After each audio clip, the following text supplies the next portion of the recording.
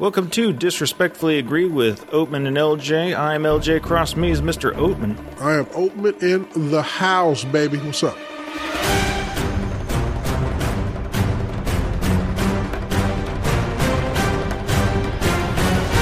I apologize in advance for Mr. Oatman. He's suffering from allergies at the moment. Suffering is not even a word, baby. So forgive him. This week, we are going to tackle Mission Impossible Fallout. If you've seen any of the previous Mission Impossibles, or at least the last three, you know what you're getting here. Tom Cruise is a secret agent. He is perhaps compromised, perhaps accused of being compromised. There's intrigue, a lot of twists, and it turns out Tom Cruise isn't a bad guy by the end. Who knew? Who knew? Shocker. Do we really need spoiler alert system? Yeah, well, a little bit. We'll have to get into spoilers a little bit later. We'll let you know when that happens. To start, Oatman, where are you at on the franchise? I was shocked when I saw this film because I was so not in this Mission Impossible because it just always is the same story. It's the same, it never changes. I mean, you get a little bit of the bang for the buck. You get some good action scenes, but it's nothing that excites me. And I was surprised at how pleasurable I found some of the turns in this movie, even though none of them were surprising. All of them were cliche. There was nothing special. I mean, I should hate this movie, but I kind of enjoyed it. I went along with the ride. But I will tell you now, boy, there is no twist that you will not uncover immediately. I mean, you immediately know, okay, that's the guy. That's the one that's going to turn, and this is going to happen. I mean, there is no twist here that is hidden or particularly well executed. It's just a very well done action movie with really great action sequences. I like some of the foot chases. I like the car chases. There's a really kick-ass, helicopter chase in here, which I thought was particularly well done. But short of that, there's nothing surprising here. There's nothing new, but it is executed at such a high level. I did find some enjoyment with it. I wouldn't give it an A. I probably wouldn't even give it a B+, but I might give it a B- to a C+. I mean, you put it best, I think, LJ. You know what you're getting. It's like open up a can of Spam or something, when you're really hungry. Put that on the Blu-ray cover. Yeah, I mean, it's, you know what you're getting, you know what's good, you know what's bad. There's nothing new here. There are no twists and turns that will come close to surprising you. I guess the whole episode is spoiler filled. We're not doing any non-spoilers, I guess, for this one. Warning. So enjoy. I mean, I was literally sitting here, the first frame of the film, one of the first frames of the film. I leaned over to my wife who I went to go see it with, and I was like, that's not Wolf Blitzer. I mean, that's just not him. That didn't happen. There was early in the film, there is this sort of simulation of a catastrophe, or there's this idea that a catastrophe has occurred. I did not buy into the catastrophe for 1 second. I knew that the catastrophe was in some way some kind of fabrication. I was like, this early in the movie, this level of catastrophe, no. One of the characters in the film says it best. He says, you guys are just like guys who dress up for Halloween. And I kind of felt that line. And I felt like, yeah, this is just Halloween. I don't believe this. And I think that is unfortunate because I think some of that dramatic irony could really heighten the tension of a film. But none of it exists in Mission Impossible. You never buy the twists and turns that they try to feed you. It almost seems like they don't even really try hard. But it is a well-executed action film. It's good at that. Tom Cruise is great. He looks great. He moves great. His stunts are great. I enjoyed a lot of that. This film, in the post-J.J. Abrams era of Mission Impossible, feels the most like an episode of G.I. Joe. I get that. Yeah, there are no real stakes. It's almost in a it's very cartoonish world. The characters I agree. that get tricked are tricked because they are cartoonishly stupid. I agree. And here's the thing I learned something about Ethan Hunt, the character in this movie, that I didn't know before. It turns out Ethan Hunt, I think, is a bad actor. Because he has to go undercover here. And you don't buy it for him. Every time something bad happens, he immediately looks like, oh, no, I can't allow this. He's very upset at the bad thing that happened, but his character would not be. Exactly. He is no poker face. Exactly. He's absolutely no poker face whatsoever. Exactly. There are a couple times where he is supposed to be enticed into doing something bad. He doesn't want to do it. And he just looks like the most horrified person, which his character would not be. No. Yeah, he's a bad agent. They set it up, and the opening scene in this film is Ethan Hunt making the wrong choice. He saves his team or one of his team members when he should have been saving the world. And instead of saving the world, he saves his team members, and nobody keeps their eye on the ball. They lose the nuclear ball, as it were. And Alec Baldwin says, you know what? You know why I believe in you? It's because you chose to save one man over millions. Yeah, the stupidest, like, what? Say again? That's the stupidest line in the film. Like, what? Say again, Baldwin? Yeah, what? Baldwin says what? That's idiotic. And Angela Bassett comes in with the correct interpretation of these events. That's the job. That's the job. So in addition, and he has a line later on where he says, I kill women and children with smallpox. And he said, I'm a bad man. It says something to that effect anyway. And you're like, no, is anybody buying this? Well, not only that, and don't get me wrong, I don't need much to buy the I'm a madman trying to build a world up here, but there's no reason that there's never explained why they want to wipe out the world. It's funny in some ways. It's because the world will be better. It's the Thanos. Thanos. That's what I'm saying. Yeah. It's a much more poorly executed Thanos kind of. But in Thanos, he really has a reason. Like he articulates it far more clearly. It's not articulated here. It makes no sense. They just we want a new world order. We're going to blow everything. It makes no sense, and it's not really well articulated of why they want to wipe out millions and millions and millions of people. And also in the Marvel film, there's this wonderful scene. I think it's one of the best scenes in the film where Thanos has done what he's had to do, and he's committed this atrocity for what he thinks is the betterment of the world. And he's sitting on this rock and he's actually reflecting. He's having like a moment in which he's reflecting, and it's almost it's a burden on him. He has to do it for the good of other people, but it's a burden. He doesn't want to necessarily do it. He feels that he must. None of that complexity is here with these guys.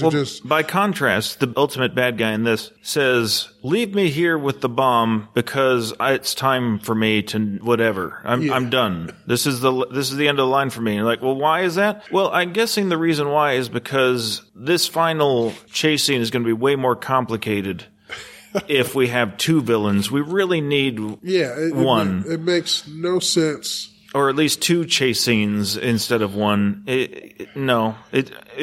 But in any case, let me say this. I enjoyed it. Yeah. After all that, I mean, it's fun. Christopher McQuarrie wrote and directed this. He did the same for the last one. For me, Mission Impossible didn't become Mission Impossible until 3, when J.J. Abrams took over. And I think that's probably the best in the series. After that, Brad Bird took over, and that one's fine. Christopher McQuarrie took over, and he's done a decent enough job, I guess, for what this is. Yeah. But it's impossible, pardon the pun, to keep the stories straight anymore. Yeah. Everything meshes into each other. There's no attempt. It's also samey. There's no attempt to do anything fresh. No. I mean, just no attempt. I mean, put it in space. I don't care what you do. Just do something that's different. But I think it was one of those things where it's like, hey, we're just going to give you what you want. Yeah. And we're not going to try to make it different. We're not going to, we're going to give you great action sequences, the action sequences are amazing. They're amazing. I'll give them credit for that and the practical effects and the practical stunts. I love that stuff. That's all great. It's awesome. But what made Mission Impossible 3, in my opinion, the best is the human element. There were characters there. There were stakes there with people and characters we cared about and we were concerned about, and there was actual drama and tension between those characters. There's none of that here. When they have that scene where Ving Rhames sits down and talks to... What is a damsel now, by the way. Yeah, he really is. He's always getting kidnapped. He does nothing. The guy held a gun to his back. He's just like, what do I do here? No, help me. But when Come on, Ving, you're a trained agent. What the hell? Yeah, when he has that scene and he's talking to her, talking about Ethan and his emotional stuff, I'm like, this is the most ridiculous scene. Why is this in the film? Why are we pretending that there are characters here? Why are we taking time out so you can talk about Ethan Hunt's heart? I mean, it was so ridiculous. Which brings me to Michelle Monaghan, who I think is a good actress who never really got her due. She was in Mission Impossible 3. That's where she was introduced. We've seen her here and there post then. Great in Kiss Kiss Bang Bang. And ever since then, she's just kind of been sidelined. And she is again here. I mean, she's back briefly, but wasted. Again, it's the only reason we care about these characters is because, if we do at all, is because of Mission Impossible 3, and they're just resting on those laurels. Well, yeah, I mean, you can almost insert any actor in this film, and it really won't make a difference. I mean, insert Pretty Girl here. I mean, she brings nothing to it. I did like the agent character who was a female. Yeah, she was in the previous film. She was good in that, too. She was very good. I enjoyed her. She's better in that, because, there's more of a character in the previous film. Yeah, there's more of her due. But, I mean, it was, having said all that, I think it's an enjoyable film. It's like it's a matinee kind of film. You want to go enjoy a Saturday night with some action and some bangs and some thrills, go for it. But this is not a movie I will own. No, it's not a movie that I will own, and it's not a movie I will watch again. I don't think so either. Mission Impossible 3 is a movie I return to now and again. Yep. And this one I won't. Even the Brad Bird film I'll occasionally return to, but it's just not. This is as disposable as it comes. I agree. Is Tom Cruise, can he run still? He runs pretty damn good. He runs amazing. He runs better than I can, but I feel like this is the first sign of the Tom Cruise run might not be what it used to be anymore. I don't know. He looked pretty damn good in this film. I mean, those scenes where he's running across that roof, my goodness, it looks good to me. And by the way, why did we have to have all that running when a car would have? Because it looks cool. Oh, right. No other reason. Okay, right.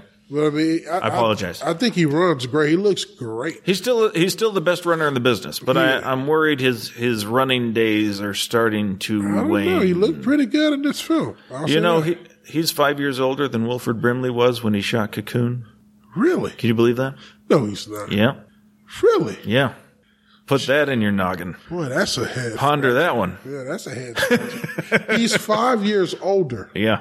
No. Yep. Now, I think we need to talk about the elephant in the room on this film. I am not a huge fan of Hans Zimmer. Hans Zimmer, the bad guy? Nope. He is. Oh, that's the music. Is that the score? The composer. Oh my God. You and this composer. You need to get off my back about composer talk. My Lord in heaven.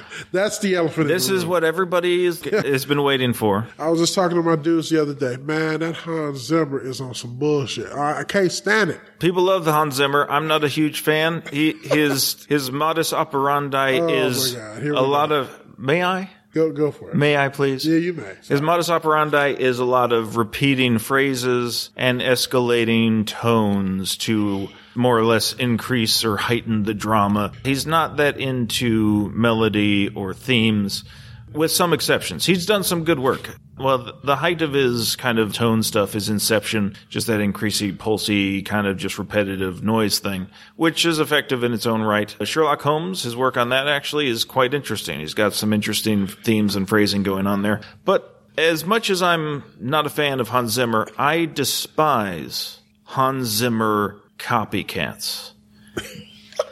There is such a thing. That's who conducted the score for this film. Lorne Balfe, if I'm saying that correctly, or Lorne Balfe. He has worked under Hans Zimmer on films. He's done what I think the technical term is work Hans Zimmer didn't want to do on his own films.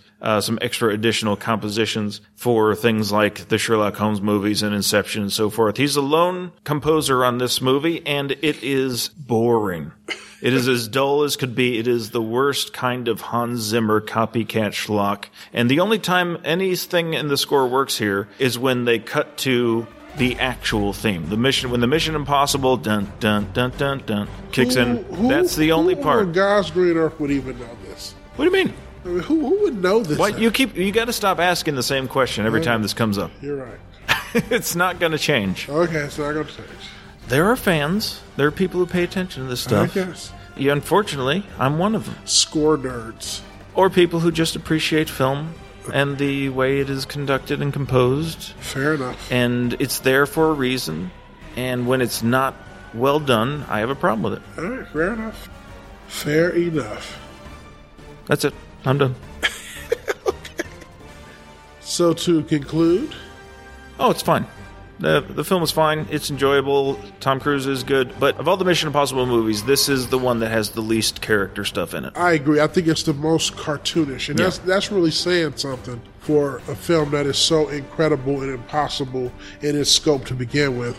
But this is definitely the most cartoony. I agree with that 100%. I would hope for better next time around. If they do another one, I imagine they would. I agree.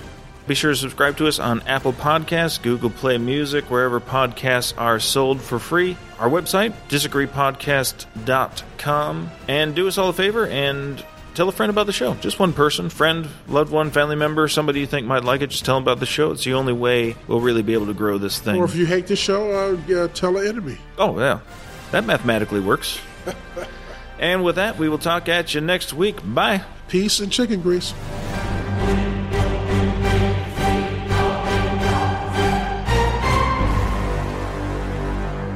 How was Wilford Brimley? I don't know. I have to look it up. I mean, at the time?